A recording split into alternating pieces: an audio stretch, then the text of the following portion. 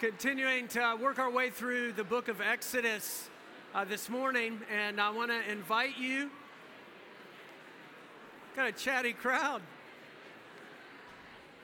I want to invite you to give your attention to the reading of God's Word from Exodus chapter 14.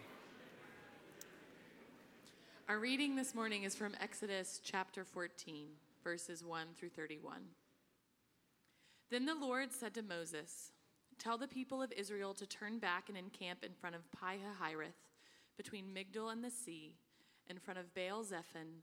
You shall encamp facing it by the sea. For Pharaoh will say of the people of Israel, 'They are wandering in the land, the wilderness has shut them in. And I will harden Pharaoh's heart, and he will pursue them. And I will get glory over Pharaoh and all his host, and the Egyptians shall know that I am the Lord.' And they did so. When the king of Egypt was told that the people had fled, the mind of Pharaoh and his servants was changed toward the people. And they said, 'What is this we have done, that we have let Israel go from serving us?' So he made ready his chariot and took his army with him, and took 600 chosen chariots and all the other chariots of Egypt with officers over all of them. And the Lord hardened the heart of Pharaoh, king of Egypt, and he pursued the people of Israel while the people of Israel were going out defiantly. The Egyptians pursued them, all Pharaoh's horses and chariots and his horsemen and his army, and overtook them encamped at the sea by Pi-hahiroth in front of Baal-zephon. When Pharaoh drew near, the people of Israel lifted up their eyes, and behold, the Egyptians were marching after them, and they feared greatly. And the people of Israel cried out to the Lord.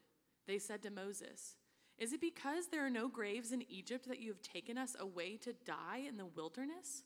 What have you done to us in bringing us out of Egypt? Is not this what we said to you in Egypt? Leave us alone, that we may serve the Egyptians. For it would have been better for us to serve the Egyptians than to die in this wilderness.' And Moses said to the people, 'Fear not, stand firm, and see the salvation of the Lord, which he will work for you today. For the Egyptians whom you see today, you shall never see again. The Lord will fight for you, and you have only to be silent.' The Lord said to Moses, 'Why do you cry to me? Tell the people of Israel to go forward. Lift up your staff and stretch out your hand over the sea and divide it, that the people of Israel may go through the sea and on dry ground. And I will harden the hearts of the Egyptians, so that they shall go in after them, and I will get glory over Pharaoh and all his host, his chariots and his horsemen.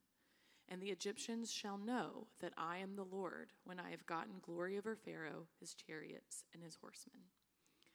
Then the angel of God, who was going before the host of Israel, moved and went behind them. And the pillar of cloud moved from before them and stood behind them, coming between the host of Egypt and the host of Israel. And there was the cloud and the darkness, and it lit up the night without one coming near the other all night. Then Moses stretched out his hand over the sea, and the Lord drove the sea back by a strong east wind all night, and made the sea dry land, and the waters were divided. And the people of Israel went into the midst of the sea on dry ground, the waters being a wall to them on their right hand and on their left. The Egyptians pursued and went in after them into the midst of the sea, all Pharaoh's horses, his chariots, and his horsemen. And in the morning, watch, the Lord in the pillar of fire and of cloud looked down on the Egyptian forces and threw the Egyptian forces into a panic, clogging their chariot wheels so that they drove heavily. And the Egyptians said, 'Let us flee from Israel, for the Lord fights for them against the Egyptians.' Then the Lord said to Moses, 'Stretch out your hand over the sea, that the water may come back upon the Egyptians, upon their chariots and upon their horsemen.'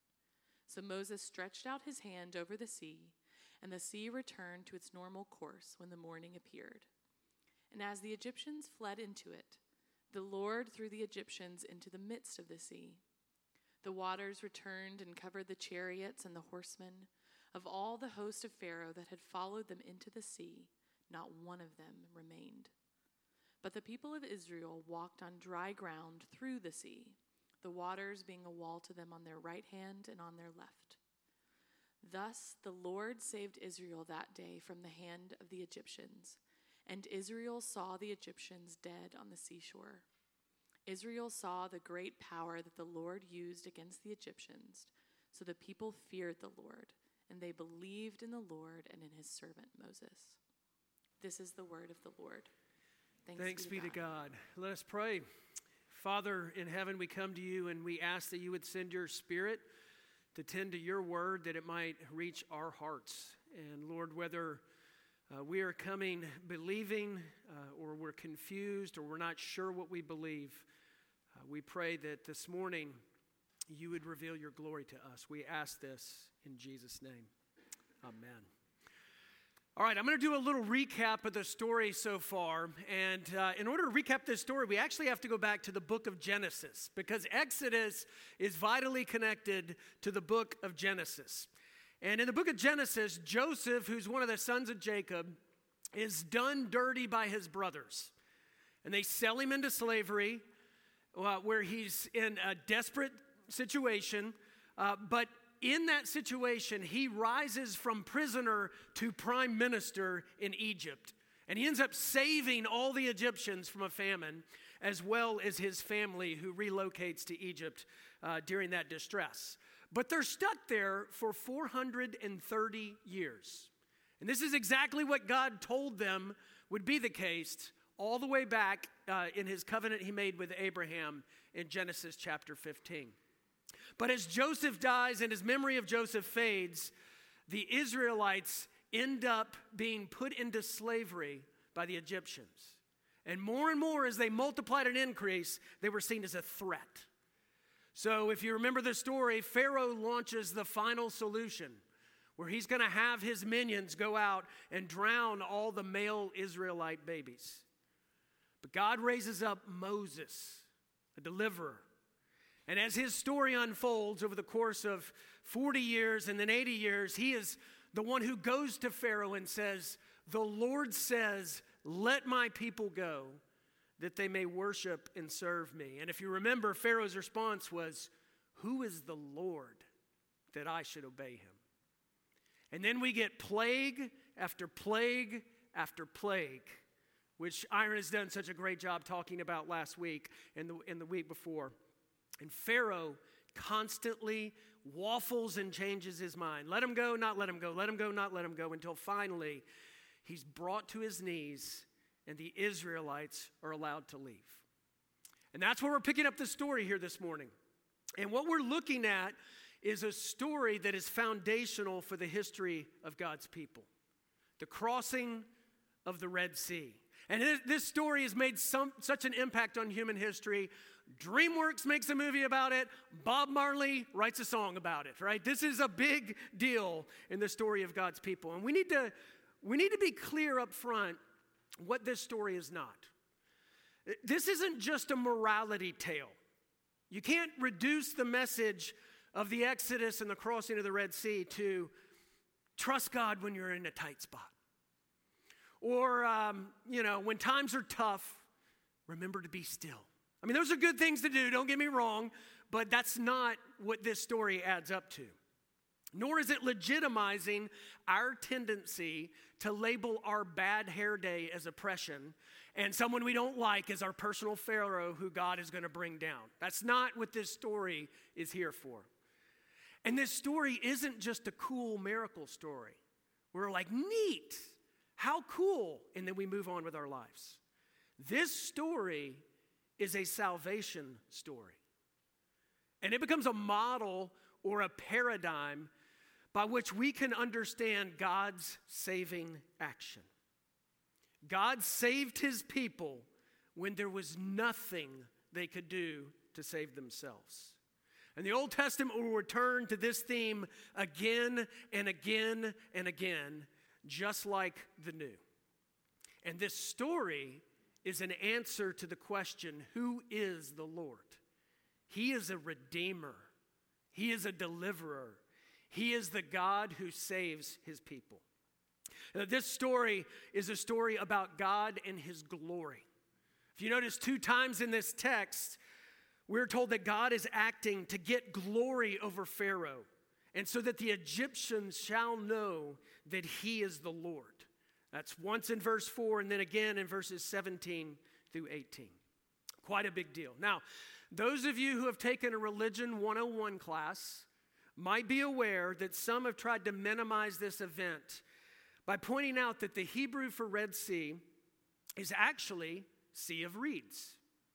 The Hebrew word is Yam Suf, and Suf sometimes refers to papyrus. It does so in chapter 2, verse 3.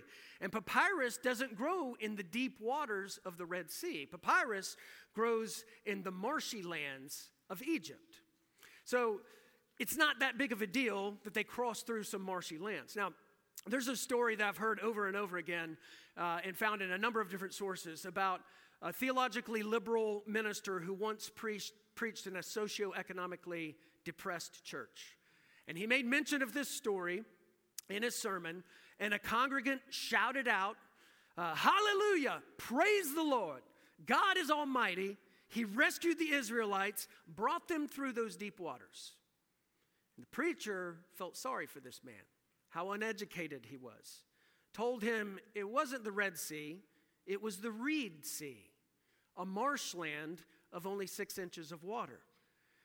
And the congregant shouted out, "Hallelujah, praise the Lord, God is almighty. He drowned the whole Egyptian army in just 6 inches of water." Now, you can have a lot of fun reading arguments about this and going back and forth. I sure did. Some have pointed out that Yam Suf maybe more likely means Sea of the End, and it's just referring to the Red Sea, which is at the southern border at the end of Egypt. Recent scholarship like James Hoffmeyer has pointed out that the details fit what we now know as the Bitter Lakes on the southeast of the Nile Delta. And 3,000 years ago, when water levels were higher, it was connected to the Red Sea by the Gulf of Suez, which would simply mean that the Reed Sea was the Red Sea during that day. But here's one that we shouldn't miss, is that Yam Suf does refer to the Red Sea in other places in the Bible. The best arguments got to account for all the details. So if you want to talk more about that, we can talk offline. But if you want to truly get the story of the Red Sea rescue, you need to understand this. Christianity is not first and foremost about trying. Trying is a part of Christianity, don't get me wrong. But Christianity is not first and foremost about trying. Christianity, first and foremost, is about being rescued. Rescued by God. And that leads to a whole different way of trying. In fact, it leads to a whole new way of life. Now, if you're someone who's tempted to say, all religions are basically the same, and it's arrogant to say otherwise, then I just want to ask you, would you listen to this story? Because if you're not willing to listen to the story, you may miss that Christianity is very different, and it might actually be arrogance that keeps you from listening. This story that we're looking at this morning is part of a larger story that is unfolding. God is rescuing a people. He's going to lead them to Mount Sinai and set them apart for holiness. And through them, his intention is to bring blessing to the whole earth. As one scholar named Christopher Wright put it, redemption is meant to lead to sanctification, holiness. And sanctification is intended to lead to mission. And all of it is for God's glory. So I want to look at 3 things about God's glory that we see in this text this morning. We need to see that God's glory is displayed in the face of the helplessness of his people. And God's glory is displayed in the midst of the fickleness of his people. And God's glory is displayed ultimately in the salvation of his people. Got it? All right, let's start with the first one. We see God's glory displayed in the face of the helplessness of his people. And here I'm looking at verses 1 through 9. There's an unexpected plot twist here that's easy to miss. And if we're dipping back into chapter 13 and then we're looking at the details of the first couple of verses, here's what we will notice is that God is actually leading his people the long way home. You think they've been released from Egypt and now they're just going to go straight to the promised land. But instead of heading north along the coastal highway, which was the most obvious escape route, it was the most direct route, it was the shortest, God takes them south into the wilderness. And that's very odd. The places in verse 2 are hard to locate in terms of their modern counterparts, but we know they're somewhere on the eastern border of Egypt. But what's obvious is that God has the Israelites set up camp right by the sea, a very vulnerable place. And you add to this the developing situation that we read about in verses 5 through 9. That Pharaoh and his minions are starting to have second thoughts again. What have we done? We just let these losers go. They were cheap labor in our kingdom. And they're also going to laugh at us now. We're going to mobilize a massive military operation to either recover them and bring them back or to annihilate them. And Pharaoh and his army, they're armed with the most advanced military technology of the day, the chariot. Now, if you want to get a sense for what that must have felt like, I want you to imagine all the people of Silicon Valley, right, in Half Moon Bay, backs against the sea, and you have Black Hawk helicopters and tanks coming at you, right, full force. It's a terrifying experience. And this is the thing, the Israelites have been led by God right to this vulnerable place. Surrounded by desert, backs against the sea, sitting ducks for Pharaoh and his minions. God is the one who led them there. I mean, this feels like a hopeless and helpless situation. There's no real escape route. And one scholar describes it like this. He's like, this is the perplexing providence of God. Or as Admiral Akbar in Star Wars says, it's a trap. But it's all a setup. It's all a setup for God to put his power on display. In the midst of the helplessness of his people, the glory of God's power is going to be seen. You see, it is a trap, but not for Israel. It is a trap for Pharaoh and the Egyptian army. Now, I think this helps us understand the hardening of Pharaoh's heart in verse 4. And the hardening of the Egyptians' heart a little bit later. Aaron did a great job talking about this, that this phrase, hardening of heart, it shows up 20 times in the book of Exodus. 10 times, Pharaoh does it to himself. He hardens his own heart. 10 times, God does it to Pharaoh. And this is the thing you have to understand. God isn't changing Pharaoh's character. He's confirming it. In fact, he's giving him the courage to live out his character. Now, the esteemed Right Reverend Bob Crossland, who some of you may remember, who used to be on staff here, puts it like this: hardening ensures that Pharaoh doesn't escape justice for his murderous reign. And it clarifies the true story. No spin zone, no fake news, that Pharaoh is actually magnanimous and wanted to let Israel go all along. He's actually a kind and generous slave master.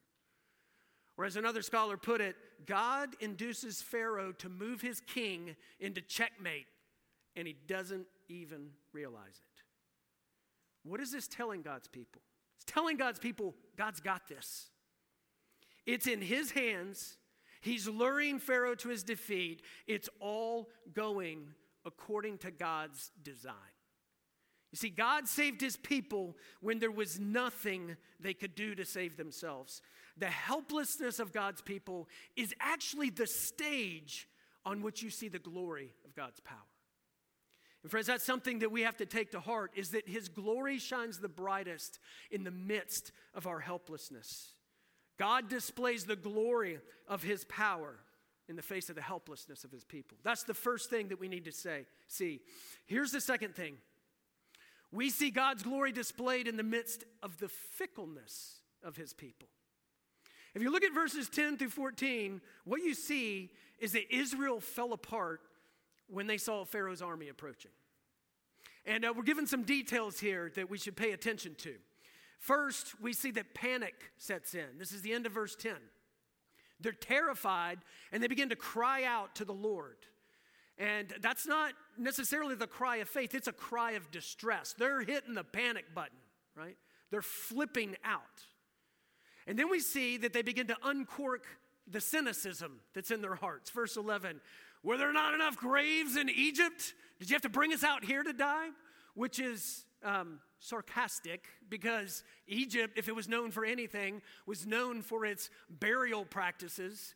And we have the ancient tombs called the pyramids, right? And just so you know, sarcasm wasn't invented by millennials or hipsters, right? God's people have a long history of it. And then finally we see they start lashing out at Moses. Verse 12. Didn't we tell you we would rather have stayed slaves in Egypt?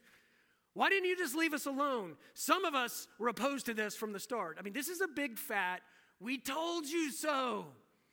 Israel is throwing an absolute temper tantrum.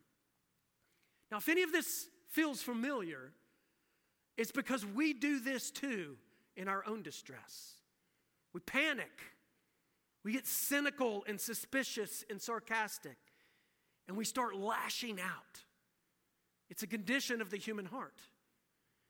And I'm not going to spend more time on this because this is just the first installment of the grumbling theme we're going to see again and again throughout Israel's wilderness journey.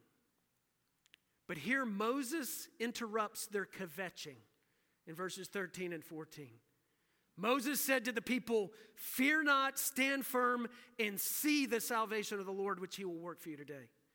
For the Egyptians who you see today, you shall never see again. The Lord will fight for you, and you have only to be silent. And by the way, that's a bit of a tame translation, because you could read it with like, there, but it's like Moses is like, stand still and shut up.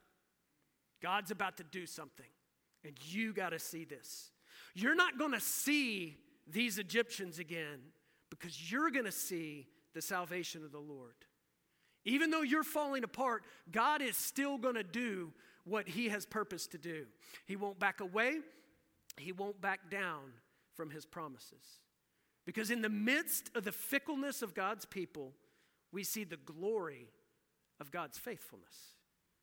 You know, it's understandable that the Israelites were afraid. This is a scary moment. And God never wants us to pretend that scary moments aren't scary. But what he wants from us is for us to trust him. And at this moment in Israel's history, the Israelites had two anchors for their wavering faith to attach to. The first was God's promise, going all the way back to Genesis chapter 15, when he made that great promise in Genesis 12 to Abraham. And it was highlighted in chapter 2, verse 24 of the book of Exodus. Do you remember?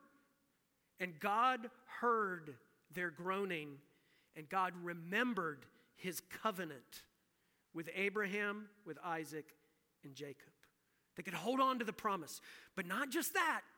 They also had another anchor, and that is God's track record. I mean, this is coming off the heels of the story of the plagues in chapters 5 through 11.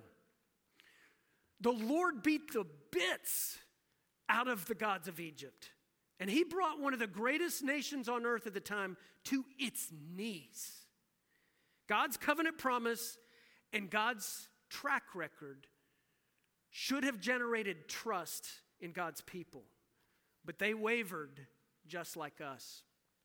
One person puts it this way: no matter how much we have experienced God's power and care for us, an entirely new experience leaves us with the uncomfortable feeling, can God really cope with this situation? And in that moment, you can choose to view God in light of your circumstances, or you can choose to view your circumstances in light of who God is. But you know what the best part of this is? God still delivers them in all their fickleness and wavering. The Exodus wasn't canceled due to lack of faith. It was like, sorry guys, show's off. We're not doing this anymore, you know. And I'm not saying faith doesn't matter. It's just that not all God's gifts wait for the proper response before being received. It is a humbling truth, but it is an incredibly encouraging one, isn't it?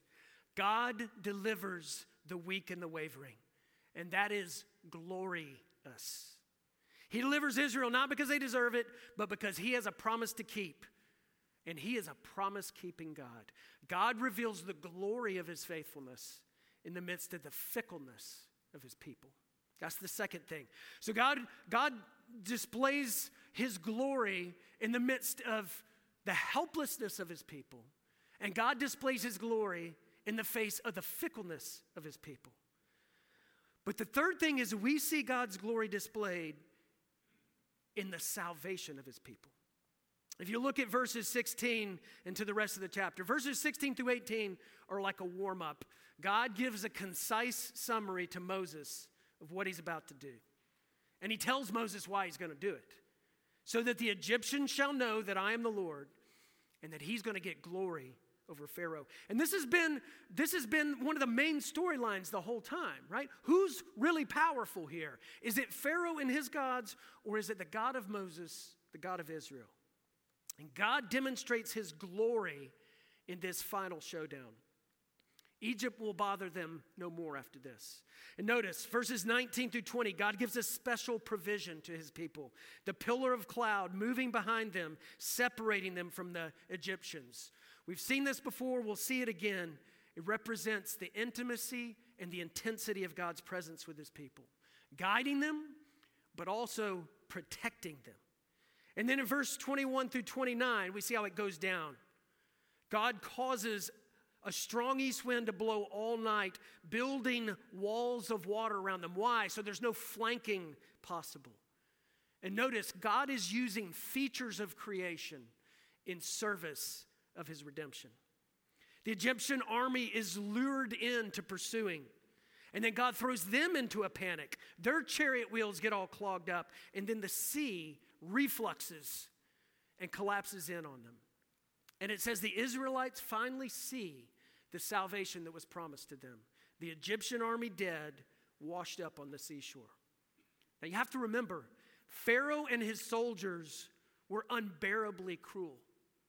These were people who drowned babies. And they had a legacy of savagery and brutality and merciless oppression. For Israel to be rescued, her enemies had to be decimated. And that is exactly what God did out of love for his people and out of faithfulness to his promise. How did they respond to his love and salvation? Well, here's a high point for Israel in this story. Verse 31, Israel saw the great power that the Lord used against the Egyptians. So the people feared the Lord, and they believed in the Lord and in his servant Moses. It's an important development in the story. They've been delivered from slavery to Pharaoh, not to go about doing their own thing, but to move towards worshiping and serving Yahweh and living a whole new life as God's people. That's the structure of salvation, right? Redemption leads to sanctification, and sanctification is supposed to lead to mission. The glory of God revealed in his salvation is meant to capture our hearts and reorient our lives. God rescued Israel at the Red Sea. He's going to bring her to Sinai and call her to holiness. And he's going to do that so she can be a light and blessing to the nations. That's the structure of salvation, and it all begins with his rescue. This moment is the moment that makes Israel into a people. It's identity forming, and it's foundational. So it comes as no surprise that it becomes the model of salvation throughout the Old Testament. It's returned to again. You can go into the book of Joshua, and there's kind of a repeat of this moment when they cross the Jordan. And God says, as I was with Moses, I'm going to be with you, Joshua. As I was with the people then, I'm going to be with the people now. And he says, I'm doing all this so that all the peoples of the earth might know that I am the Lord. When you read the Psalms, they return to this theme again and again, marveling at, celebrating God's great deliverance, and then using that for encouragement in their moments of distress. When you get to the prophets, and Israel is in exile for her unfaithfulness, you get places like Isaiah 43 that is saying God is going to bring you out despite your forgetfulness of him. As if God is saying, I've done it before and I can do it again. But what we see as the story continues on is the people of God failed to live up to their calling again and again and again. And it becomes clearer and clearer and clearer that we need a greater rescue than a Red Sea crossing. We need someone who can break the power of sin and death. And then one day he shows up. Jesus, Son of God and Messiah, a perfectly faithful Israelite. And he comes to do for us what we could not do for ourselves. And did you notice that Exodus themes show up all throughout the New Testament? I mean, I could spend hours and hours on this. But in Luke chapter 9, to give one example, Jesus takes 3 of his disciples up onto the mount, and he's transfigured. They see a glimpse of his glory unveiled. And then Moses and Elijah appear, and they're talking about the significance of his coming death. And you know what they call it? An exodus. He's greater than Moses, leading God's people into a new mode of existence, delivering them from a far deeper slavery. You get to Hebrews chapter 3 and 4, right? We see that it is through Christ, the greater than Moses, that the church, the renewed Israel, gain entrance into the new heavens and the new earth, greater than the promised land. And he delivers from someone more oppressive than Pharaoh, Satan, and from a bondage more serious than Egyptian slavery, bondage to sin and death. And then we get this strange remark of Paul in 1 Corinthians 10, where he likens Christian baptism to the crossing of the Red Sea. He says, what happened to the Israelites at the sea is that they were born again into a new people, and that's what happens to you. As you pass through the waters of baptism, you leave the old way of life behind and you enter the new. See, the significance of this story doesn't first lie in what it tells us to do. It lies first in what it tells us about what God has done. And that impacts everything we do. Let me draw it to a close like this. Israel, at this stage in its life, right, it came into existence because of the crossing of the Red Sea. Passed through the waters, reborn into a new life, now belonging to God. Which is why over and over again in the Old Testament, they looked back on this miracle as their defining moment. But if you're a Christian, you have a defining moment to look back on as well. A greater moment. When God did something far more spectacular than parting the sea and drowning the Egyptian army. Because on the cross and at his resurrection, Jesus defeated sin and he parted death. So that now all who are united to him by faith are alive and free and belong to him. The structure of salvation remains. His death and resurrection is our rescue. By his Spirit, he makes us holy. And this makes us a people who are to go out into the world to live as light in the name of the Father and of the Son and of the Holy Spirit, which is what our baptism calls us to. It's a new beginning. But you know what? You got to learn how to live out this new identity of belonging to God. You remember the movie Shawshank Redemption? It's that movie that anytime it's on television and you see it, you have to sit down and watch it. Like, no matter where you are in the film, you're like, I guess the next 50 minutes is taken up of my life because Shawshank Redemption is on. It just draws you right in. And if you remember that scene where Andy Dufresne and Red, played by Morgan Freeman, are talking with the boys about an older inmate named Brooks. Brooks was about to be released, and Brooks snapped, and he tries to commit a crime inside the prison because he doesn't want to get out. And Andy and Red are talking about this, and Red says he's been institutionalized. Everybody's like, why are you using these big words? What does that even mean? And then, I'm not going to try to imitate Morgan Freeman's voice, but just imagine it with his cadence. He says, these walls are funny. First you hate them, then you get used to them.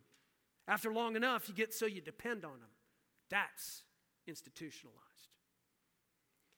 Friends, we have a tendency to return to old ways of behaving, old ways of coping, learned behaviors of using substances to try to ease the pain, or escaping into distraction, or stewing in bitterness and anger. But the question that comes to us again and again is this: how are you going to respond to his saving love? Will you trust him? When he asks hard things of you, things that might feel impossible? Will you view God in light of your circumstances? Or will you view your circumstances in light of who God is?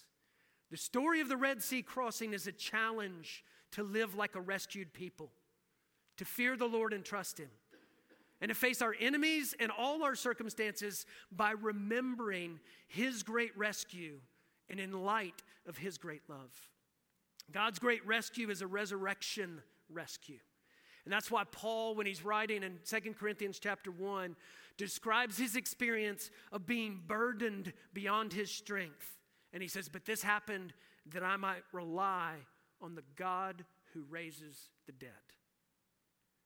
Put your hope in the God of resurrection, the God of the impossible.